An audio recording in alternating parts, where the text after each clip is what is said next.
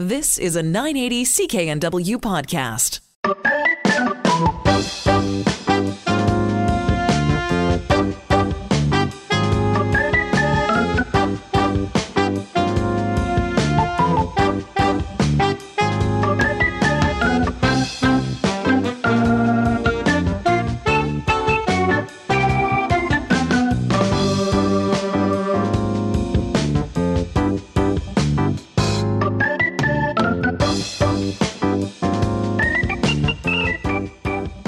Welcome to the Sunday Night Health Show podcast. Tonight we talk with Dr. Jason Kinderchuk about all things COVID, like recombinant viruses and what lies ahead for Canada. Also, Mina Fung joins me to talk about money, power, and finances. And are you in a sexless marriages? My treatment plan for you. The Sunday Night Health Show podcast starts now. Good evening, Dr. Kinderchuk. Good evening, and I feel Andrew's pain. I turned to my right today, and it felt like somebody hit me with a 2x4. It's like, so this is what happens when you're 44. I'll share some naproxen. It's the worst. Low back pain is the worst. It can really affect mood, and it's so common, but it really alters your life. We'll have to do a segment on that. Because it is so common. And I have this fantastic device that the chiropractor has. Can't think of the name of it. Anyway, but it is very helpful. Anyway, here we are. We're not talking about low back pain, although I hope the two of you get better rapidly. We are talking about tonight, Dr. Kinderchuk, this potential third wave that people keep talking about, also recombinant virus. And so is Canada headed for a third wave of COVID-19? Oh, you put me on the spot with this one. Hopefully I won't get a lot of hate mail. But listen, I think that certainly we're seeing a lot of people discussing that potential reality, right? And I think, let's take a step back and say this. It's certainly in our hands.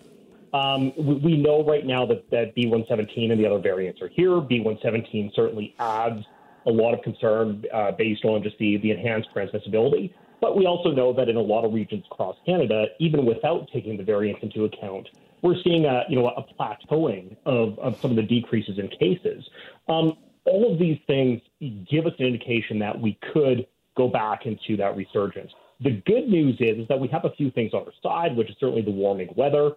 I think behavior-wise, I think certainly we've seen worldwide cases have been decreasing, which I think reflects back very well on people making more informed decisions. So it really is up to us. I think that, yes, we can see lots of reopenings occurring, but that doesn't mean that we have to stop making informed choices. And I think really this is going to be, quite frankly, up to us to decide whether we want to risk going into a third wave or continue making the right choices and trying to kind of get through the next few weeks to a couple of months until we see the vaccine get more broadly administered, as well as the weather starts to turn and people being outdoors more. And if we look to the south of us, the U.S., who didn't do too well in the first, really 3/4 of a year with the pandemic, given that it had taken on a political theme. But now they seem to be, in part because of their, large corporations that are in the U.S. and their distribution and logistics and supply chain, they're able to actually deliver on the vaccine promise. And many Americans are being vaccinated when we're quite far behind. If you compare British Columbia to Washington State, it's kind of 200,000 or so around there to over 1 million, well over 1 million in Washington State. And we're approximately the same population, 5 million for British Columbia, about 7 million for Washington State. So how much, how important is it for Canadians to get these vaccines? And also we're seeing a reduction in cases, in COVID cases in the U.S. Can we assume that there were a whole lot more cases because testing was not widely done early, in particular early on in the U.S. Or in many places? But with that reduction, so are we seeing a reduction due to the vaccine and because people have been vaccinated and their measures, the primitive measures that they're utilizing? Well, can I just say yes to all of the above? Listen, it's a combination of everything, right? So we have behavioral changes. We have certainly increasing vaccination. Certainly some amount of population immunity is probably playing a role certainly in some of the harder hit areas of the U.S. Some of the weather changes that we've started to see, although that's a little bit more difficult to factor in. All of these things play a role. And I think, what we're seeing right now with the vaccine, certainly with the Pfizer vaccine, is that there's actually quite a bit of data starting to say, not only is it a very efficacious vaccine, but by the way, it looks like there actually may be a link to decreased transmission. So I think what we're seeing now is a combination of all of this. And I think that's why it becomes so important for us to say we have to figure out a way to get the Canadian public immunized as quickly as possible. I have an email to read for you. Dear Maureen, love your show, and in particular, love your guest, Dr. Kindrachuk. I'm getting married in May, and I would like his opinion as to whether we will be able to have 50 people, 75 people, 150 people, or just 10 at the wedding. What do you think, Dr. Kindrachuk? Well, I'm waiting to see if you get an email this week that says, I hate Dr. Kindrachuk. I don't know why you have him on. 10 people. He's not my favorite, no. Well, I've already had to do this with family that had, earlier on in 2020 had been talking about going into Mexico in early 2021 and asking my opinion. I think May is going to be a tough sell, right? I think that certainly, I think we'll probably see some relaxation. I think that, the warm weather, certainly if it follows what we saw last spring, that transmission rates will probably start to be reduced. I would expect, based on the data we're seeing now, that probably, higher than 10, but certainly not higher than 50. But again, I'm a virologist, so it's easy for me to kind of make those attestations. I think a lot of it is going to be dictated by what happens over the next few weeks with the reopenings, case numbers, and then what occurs with the variants. And do you think that with reopenings, we're actually going to see that surge and it's going to put us backwards? I heard somebody say it's all the parties you're all going to now. It's all the dinners you're having. It's all the rules you're breaking. If you just stay home, which has its own negative effects for a lot of people, we'll be in this for a shorter amount of time. Is lifting the lockdown the best idea? Well, I think that, you're hearing from, some of the smartest people around Canada saying that we need to do this very, very slowly and very strategically, in particular in areas where the cases are starting to plateau, even without those lockdowns being lifted, those restrictions being lifted. So I think that certainly, probably the majority of the transmission is being driven still by people that are associating very closely in smaller settings. But certainly lifting the lockdowns and lifting restrictions only probably pushes more people to undertake those activities. And I think a lot of it has to come back to messaging and trying to get a good cogent messaging out to people that's saying that, yes, even with lifting of restrictions, we don't all have to, kind of pretend it's 2019. We have to still be really diligent about the choices we make and also understand where those circuit breakers are going to be, where, what is going to be the number of cases that change or the trajectory that changes that pushes governments to re-implementing restrictions, because I don't think that has been quite sorted out yet. On the line, of course, is Dr. Jason Kindrachuk, and we are talking all things COVID and coronavirus. Dr. Kindrachuk, there has been word about a recombination of the variants. Tell us what recombinant viruses are. So, a good way to talk about recombinant viruses is to think about what happens with influenza viruses. What we can see, certainly we've seen it in pigs and seen it in avian species. What happens, you get two viruses, two influenza viruses that are a little bit different, that will basically co-infect an animal. And what will happen is that they'll mix their genetic material up. And sometimes what you get is a rearrangement of the genes that actually gives a new virus that is able to propagate. So it's able to basically create more copies of itself and transmit and reproduce. So, these kinds of things don't happen that often. That, for every recombinant that works, probably, orders of magnitude of numbers of recombinants don't end up turning into anything. And there's been this discussion this past week about the fact that, we've seen two variants now that have potentially merged. Here's one of the problems we faced throughout this entire pandemic is we've seen a lot of, scientific announcements that have been made by press release without the accompanying data to actually, provide some context for what we're seeing. And this is kind of what has happened this week. And I think, there was this initial surge of interest in what occurred or what had been announced, but then a lot of question as to, okay, where's the accompanying data? And I think what we're all kind of facing now is, trying to say to people, yes, recombinance can occur, the recombination can occur, but that doesn't necessarily mean that you get a worse virus. So you can take, two bad variants and mix them together, and those variants may produce, a new virus that actually is far less fit. That because of the mutations doesn't necessarily equal something that's more dangerous, that it may just actually be far less virulent or far less able to create copies of itself. And I think that's where we have to take, kind of a step back and provide that context that until we see any accompanying data, right now we can't say at all what this means. It's an observation. It's potentially interesting, but we don't know yet. And if you have a question for the doctor, the number to call is 1-877-399-9898. That's 1-877-399-9898. So it's not necessarily a race against time between the recombination of viruses and the vaccine administration.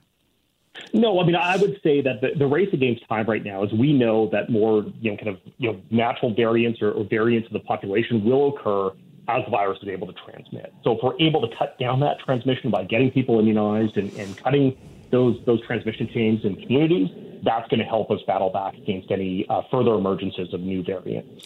And are you feeling stressed about the fact that we're not able to get people immunized as rapidly as we'd like?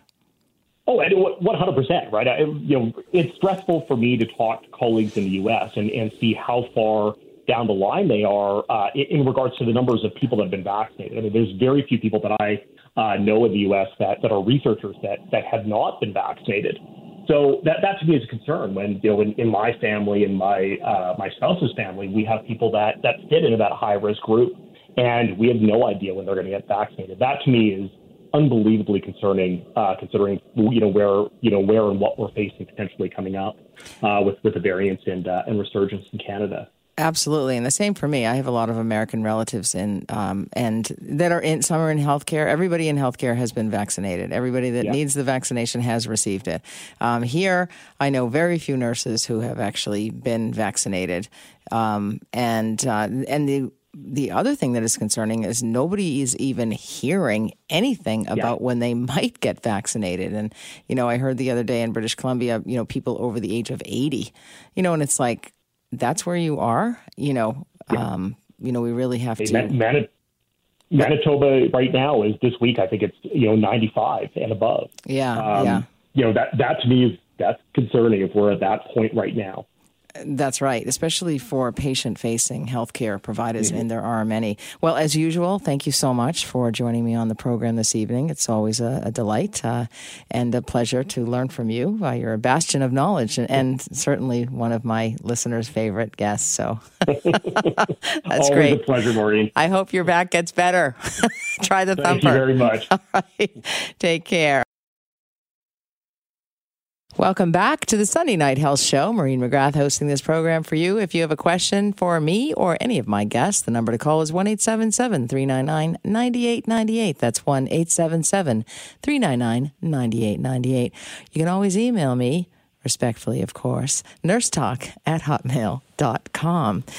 So this is a subject that I have a lot of interest in because I'm a woman and we don't talk about this. We don't discuss this. There seems to be fear around it. I've certainly experienced that myself. It relates to fairness. I'm talking about money and fair compensation.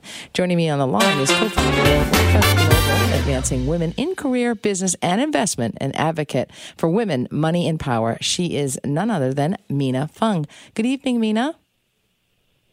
Hi, Maureen. Yes. Thank you for having me back. Oh, well, thank you so much for joining me. This is such an important subject, women and money, because we are socialized so differently around money than men are. And in fact, it relates to how much power that we have. You know, I have to say, recently, I do contract work, and it doesn't matter who they are or when or what I've been paid. Whenever I have to put in a proposal or somebody says, tell me what you'll do this for, I lament over it. I stay up. The other night I stayed up till like 1 o'clock in the morning. My husband said, "What were you doing down there?" I said, "You could have stayed with me so that I could have discussed this with you, because I wanted to talk about it back and forth, 1,000 times." And, he had his bit of advice and he went to bed. That was it. And so, we think about it. We wonder, we're afraid. Should we ask for more? Are we worth it? The great book by Mira Brzezinski, the broadcast journalist who wrote Know Your Worth. But women don't necessarily know their worth. So tell me how women lose their power by not having this good relationship with money. Well, first of all, I think all of us know money matters. We all love money, but for women, I think perhaps is how we're conditioned socially and culturally, especially from our own family. And I don't think it's like only applied to certain culture. It's probably all across the culture. There's a gender difference between how we are being taught about money growing up. I'm not sure about it's applicable to every girl, but a lot of girls, when we're going up, our moms talking about having a good life is to have a good marriage, marry up, basically. They never tell us that we have to earn money, make money, and then build our own empire. It's all about marrying into a good family and have a good life. I think from there, I think that's common, but I want to interrupt you if you don't mind. Honestly, I was raised by an accountant, and so he would say, make your own way in life. Never depend on a man for money. And I actually thought that was great advice. And it has served me well. And I just wanted to say that because that was my father's advice. And I think that's great advice for parents to say. Nonetheless, he's also had to, over the years say, you are entitled to fair compensation, and so just little tidbits of advice was helpful. Yet I still admit to this fear around money. Carry on. Yeah, well, because stereotype also make us believe that we're less worth of what we are capable of, and also we don't talk about it. But as much as money matters, conversation matters even more. I'm not sure you talk about money with your girlfriends. We talk about fashions. We talk about vacations, but we hardly talk about money, especially how we earn more and build more and how we negotiate.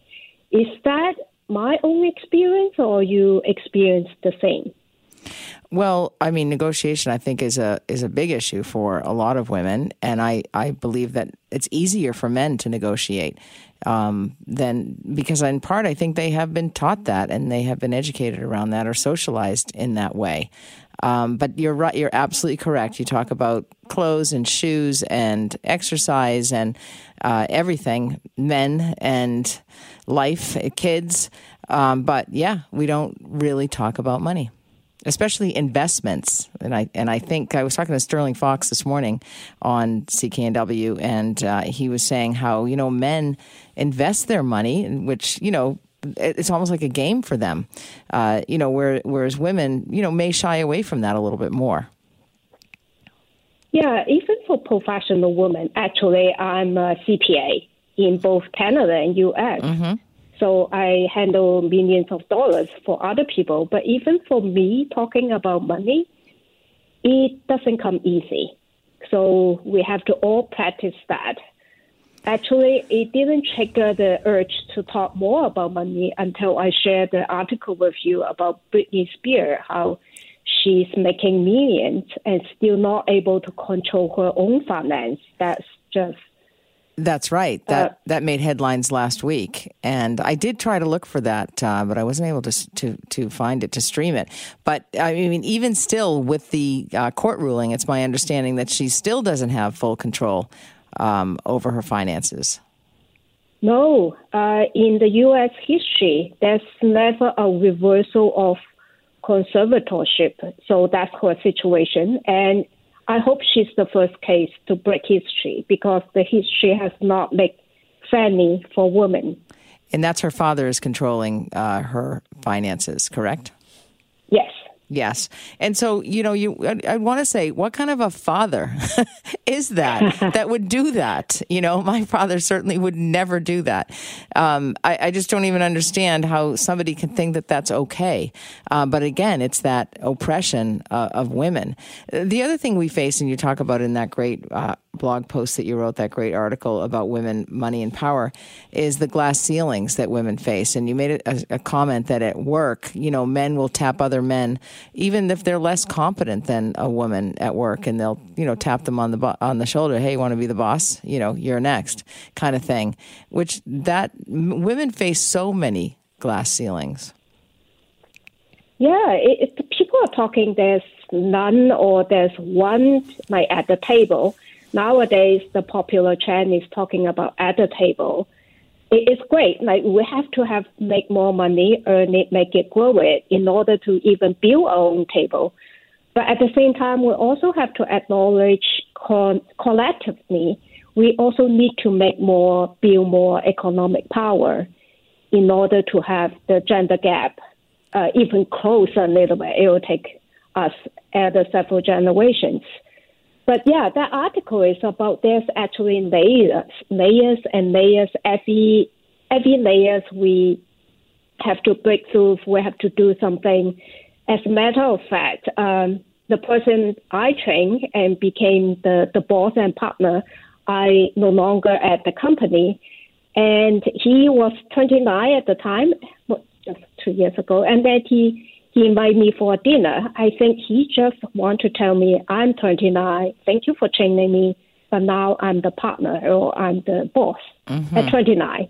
That usually don't happen to women. So I want to see that to be more often. So women has to think about not so much of waiting for to be empowered. We have to think about whether our own natural power. Like, women give birth to the whole human race. So just that alone, we have the power. So we just need to tap into our own power conceptually, but practically we have to think and talk more about money, especially simple things. And you know what, the other thing you earlier mentioned about, sorry if I've interrupted you. Did you want to say something else? Oh, no, go ahead. You talked earlier about how, mothers talk about, getting married and have a good life and, effectively relying on somebody for money. But it's, it's really, a lot of people go into that. A lot of women go into that marriage relying on somebody else for money. And then they have no idea what their bills are. They have no idea how they're leveraged. They have no idea. Oftentimes women find out if the marriage is breaking down that, their husband, and it can happen to men as well, I'm sure, but, had control of all the finances and is hiding money. I mean, it happened to a friend of mine at the very end of them getting divorced. He, rushed her to sign the papers, and that was because he was claiming in the divorce that he didn't have a job, but he did have a job the day after the divorce papers were signed. And she said, "You know what? I'm just glad to be rid of him." And then that really underscored just the type of person that he was. But many women are in marriages and they just let somebody else control the finances for them, their husbands mainly, or partners. True. As a matter of fact, I interviewed a female commercial airline pilot and captain, so she's at the top of her game. Went into a marriage with making more money than the husband, bought in all the equities and assets, and after she got divorced, because of him being the psychopath and abuse her, and he even make her to go into jail because of him abusing her. It's just an unbelievable story, but it's true. But for her, because she let the husband take control of all her finances, even though she's the one who bring in all the money, after she got divorced, she couldn't buy a house without a co-signer. Right. She said she couldn't even get a job walking dogs. Yeah. That is scary. Yeah, so we absolutely. have to talk about we do. how to control. Yeah, we do have to talk money. about how to control money, and I'd like you to hang on the line so we can, after the break, carry on with this conversation and how women can learn to control their own money, understand that it's important that they make their own way. And that starts when they are little girls. We need to re-socialize. Talking money, which is dangerous. Fortunately, I have Mina Fung on the line, and she is the co-founder at WIFA Global, Advancing Women in Career, Business, and Investment, and she's an advocate for women, money, and power. Mina, tell the listeners what exactly WIFA, W-I-F-A Global is. We are an early stage edtech startup advancing women in career, business, and investment. Mainly, our big vision is about closing the gender gap, but to keep it to re-engineering, how do we achieve that is to move people advance to career, business, and investment, which a lot of us have not been, for women, have not been comfortable with. And we talk about building our handbag collections for a lot of professionals like myself. We have extra money, we have disposal income, and we talk about vacations. But more importantly, I want people to get comfortable thinking about building equity and assets. That's the only way we can move up and have collective economic power, which hasn't been going anywhere probably for the last 10 years. So there's other ways we have to rethink how we make money, earn money, and grow it for women. If there's a mom or a dad out there now that has a young girl, 5, 6, 7, they start lemonade stands. I actually remember my daughter had a lemonade stand, and she said, we made, I think she was 5, and she said, we made, this amount of money, Mom. And I said, oh, fantastic. And then she said, I said, well, what were your costs? And she said, oh, don't worry about it. I bought everything.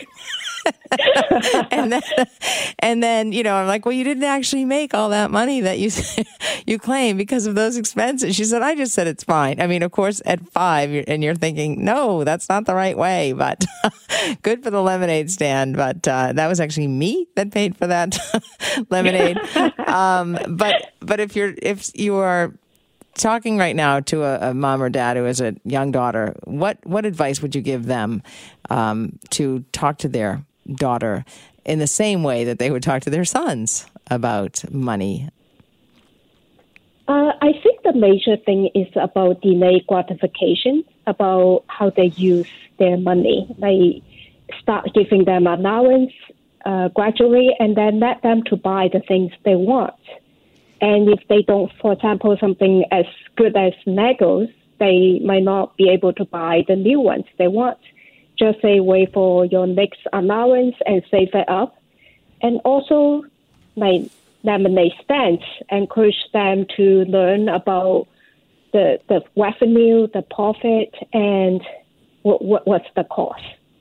So they will actually make some money, and then the money that they actually make are the one that they take home, right. not the revenue that the mom pay for the cost, and they take all the revenue. Exactly, divide it between the friends. Just kidding. Yes. Oh yeah, she has to pay the friends like the neighbor calls as well. All those are great learning experience. Absolutely, it all starts with the lemonade stand. That's how I got my start.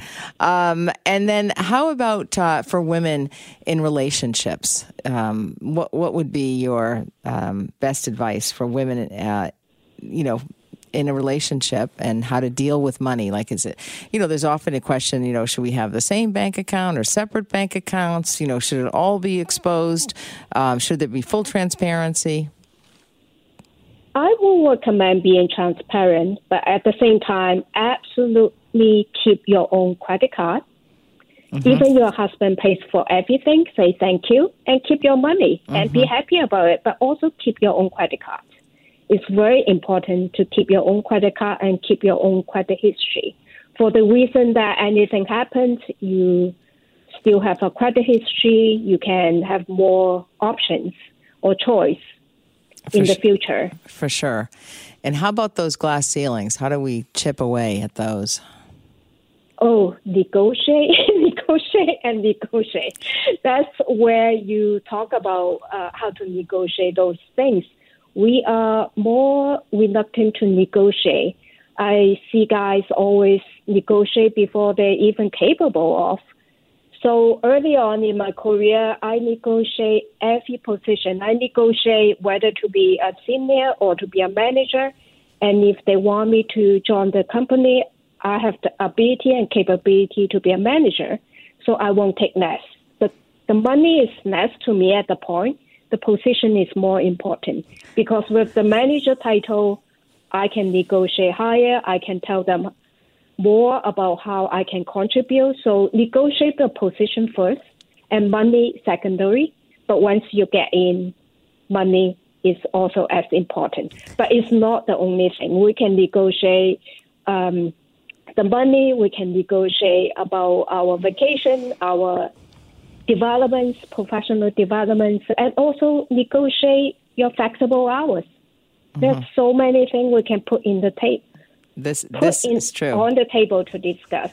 And it's not about working hard. I think I grew up of talking about working hard. Yeah, that's a minimum, but we have also about stand up, speak up, and working hard about showing our ability and keep reminding people what you have done. Especially keep it simple. Like, this is what I can do. This is the value I add to the company. This is what I want to ask for. Right. How about people, we don't have much time left, who are scared to death to negotiate, who fear that they're going to actually lose the position? That is the thing about negotiation. The best negotiation is when you can leave the table or leave to get the job. So always. But how about somebody who has to put food on the table for people, for their family? As soon as you get a new job, look for opportunities. Look for opportunities inside and outside. Get a sponsorship if you in a big corporation, get the outside alternative if you are working in a smaller companies. Wonderful. Mina, I have to cut you off. I'm sorry. We're up against the clock here. Thank you so much. Great advice. Okay. Mina Fung, WIFA Global. I am Maureen McGrath. Up next, we're going to be talking about loneliness and mental health. This is the Sunday Night Health Show.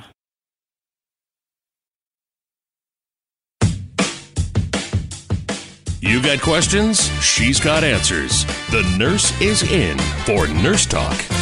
Welcome to the second hour of the Sunday Night Health Show. Maureen McGrath, registered nurse. I do see patients mostly virtual these days, and I'm seeing an increase in a number of different mental health conditions, especially as it relates to relationships.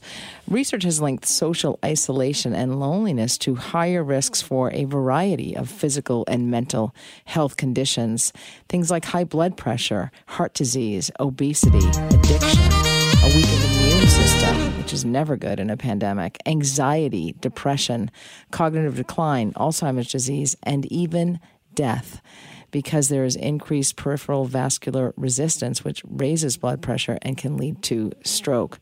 54% of Canadians feel lonely during this pandemic, and many, many people are struggling with addiction as well. There are some ways to combat loneliness your relationship or in life, if you're alone.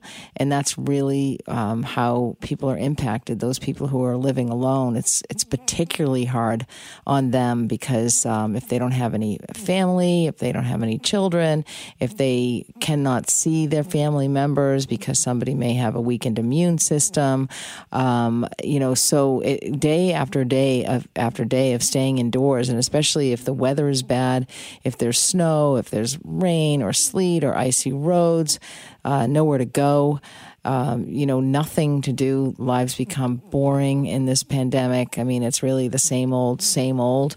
I honestly haven't seen friends in such a long time. I can't even remember.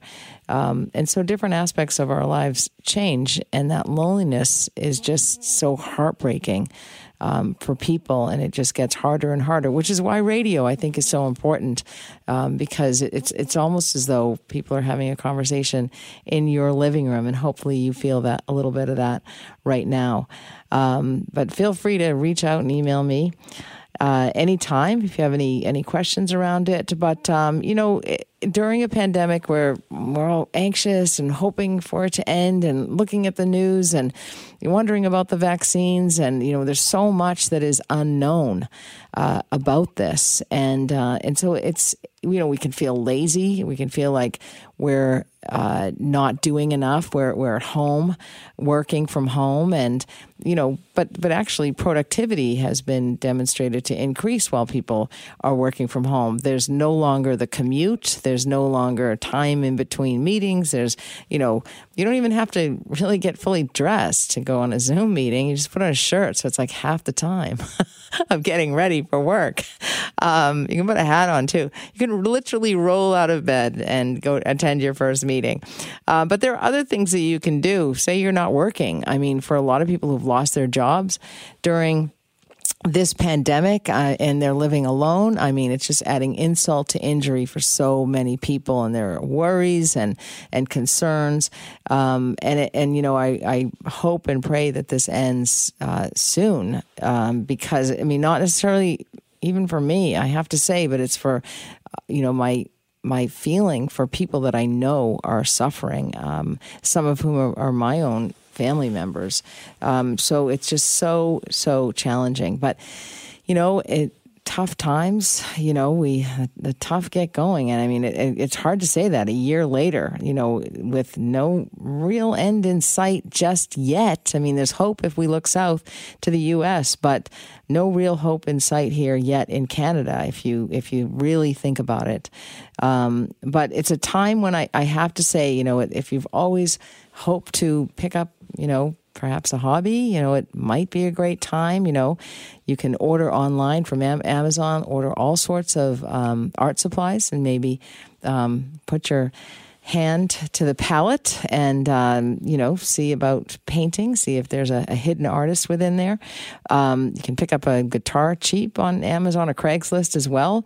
Now's the time to get into music or an instrument, or play the piano. You might have one sitting around in your house that you've just never plucked away at. Well, now is the time. No time like the present. Staying connected with people, reaching out to phone people or FaceTime people, also doing something for somebody else. If finances are an issue, I know somebody who weekly makes 100 sandwiches for homeless people, and she and her family do that every single week, which is just, you get a lot of satisfaction and happiness when you do for others. Something else is Netflix. I used to say Netflix has saved so many marriages, but Netflix has been a real savior during the pandemic for so many people. I mean, it's something to talk about with other people after you watch the series. I mean, we just finished Your Honor, which I thought was amazing. Didn't love how it ended, but I think it was supposed to end that way. I won't give it away. But there are just so many different documentaries and movies and series that you can watch on that, or some of the other ones as well, Amazon and whatever else. So, it's that time, to exercise. If you have an old bike laying around, you can actually put it on, mount it so that you can bike in place. Get creative. It's a time to get creative. But I was also interested because people in marriages can actually become lonely. Even if you are living with somebody, you can become lonely. And I was struck by this particular email that I received. Dear Maureen, I'm contacting you regarding low libido, sexless marriage. I watched one of your TEDx talks, and I think you said a marriage with 10 or less acts of intercourse is termed a sexless marriage. I think I did say that. I think I'm there, this woman says. If it's once a month, my poor husband is getting really lucky. It's become a very bad joke. Our relationship wasn't always like this. It was completely the opposite. I used to really enjoy sex. Now I could go on living with never, ever having it again. My husband doesn't deserve this. He just told me he felt lonely in our marriage. He actually said, I feel alone. I was dumbfounded and knew I had to do something. It's really not fair to him. We don't have many people here in my area that do what you do. In fact, I haven't been able to find anybody in the Southern Ontario area at all. I'm very much looking forward to working with someone with your skill set.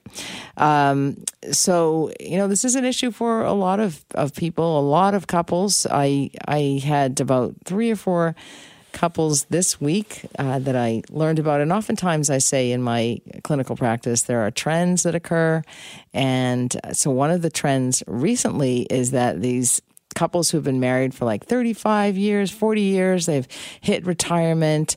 They had, worked really hard, raised a family. They were looking forward to one couple was looking forward to perhaps buying a second home, a vacation home, that they could have the family and the grandchildren come. And the marriage had been sexless for a number of years, and it was never discussed. It was never talked about. Much like money, sex isn't talked about either.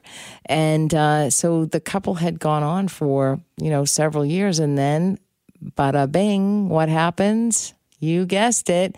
He had an extramarital affair, and she found out about it. And she was devastated, absolutely devastated. And, she came to see me and, we talked about it.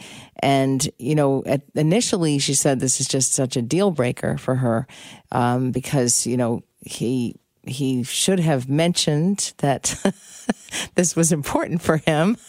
But, when couples are not comfortable talking about sex, they're just not comfortable talking about sex, and they're just not going to talk about it. But it is a very important aspect of any relationship, and you just can't expect that the sex stops and there are no risks to that. There are multiple risks to that, like chronic pornography and chronic masturbation are some of the risks. And of course, an affair is also very common. And apparently the affair had been going on for a couple of years, but the sexless marriage had been going on for much longer than that. So I think about 5 years. And so to my mind, he was in a sexless marriage, or they were in a sexless marriage for about 3 years before he found himself in the arms of another woman. And I say this often as well, is that, somebody can find a vulnerable person from across the room. And so that's often the case. And that's often how extramarital affairs begin. Somebody's unhappy. They might mention something. Oh, there I am to save you.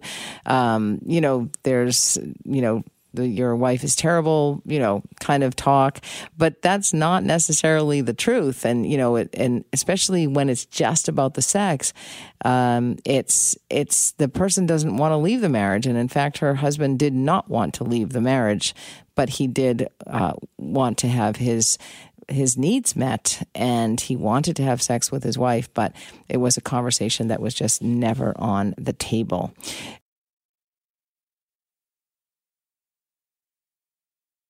We were talking about sexless marriages and also loneliness, and how that can feel incredibly lonely for people in relationships that are sexless. And this can actually deteriorate their health and can also lead to negative side effects the relationship, such as extramarital affairs. And so when people come to me and tell me that they have low sexual desire and that they're in a sexless marriage, as this woman did recently through her email that I read to you, basically she said that the relationship has changed, it's now sexless, and her husband told her he felt lonely in their marriage and, in fact, felt all alone. And she was dumbfounded and knew she had to do something about it, and it wasn't fair to him.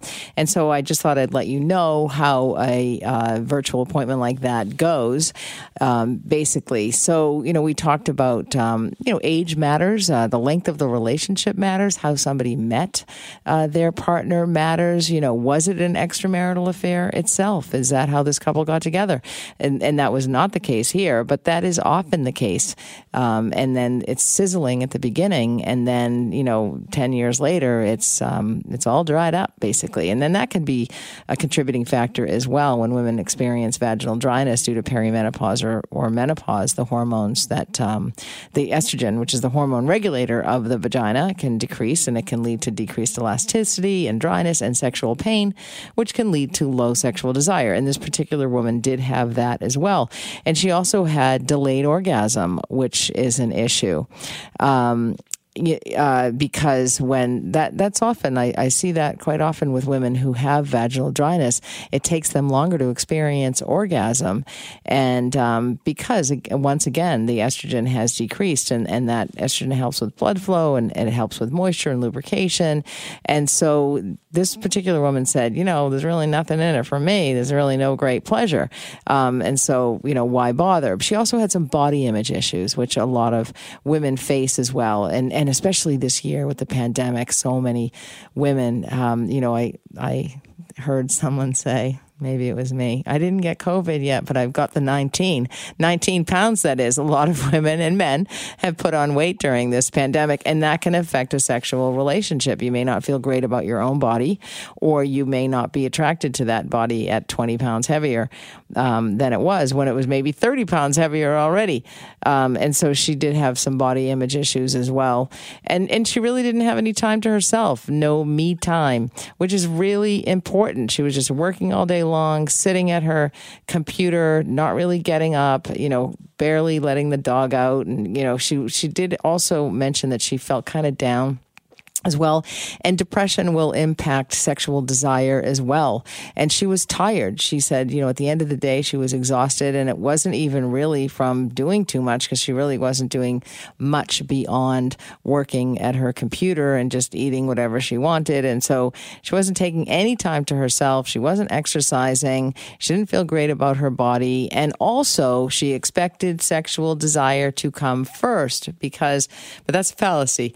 And the reason women and men expect sexual desire to come first is because, yes, indeed, it is more linear for men, and sexual desire will come first, more so. But men also experience low sexual desire at half the rate of women, but they still do experience low sexual desire. But it's more of a linear model for men, whereas for women, it's more of a complex, circular, biopsychosocial model. It's related to many different things. And so sexual desire does not necessarily come first. And we think of it in terms of it's responsive. So in other words, if all is going well in your relationship and your partner makes sexual advances toward you, whether it's a male partner or a female partner, it doesn't matter.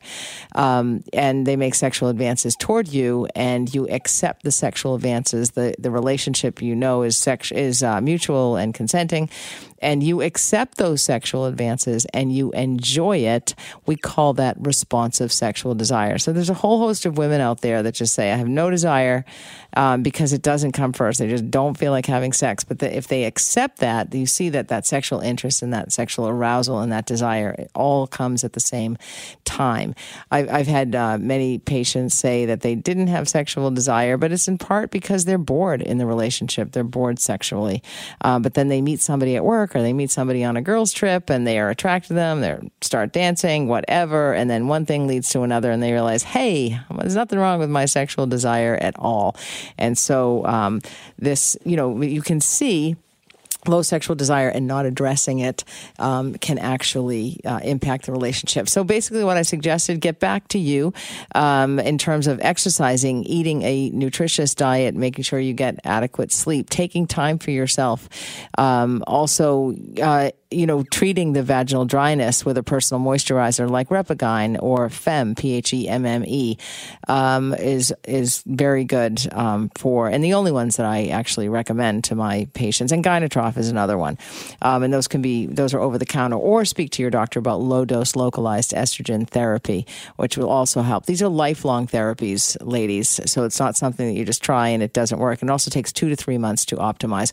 Also utilizing the Womanizer, which is a fabulous device, a clitoral stimulation device, will also help to increase your sexual desire and to increase about your thoughts and your fantasies. And maybe you are just going to utilize that Womanizer thinking about somebody at the office or the former office that you used to go to. Thanks for listening to the Sunday Night Health Show podcast. You can subscribe, rate, or review on your favorite podcast app. And if you've got a question about your health, the nurse is always in. So email me, nursetalk@hotmail.com, and I just might answer your question, anonymously, of course, on next week's show. For now, have a happy and healthy week.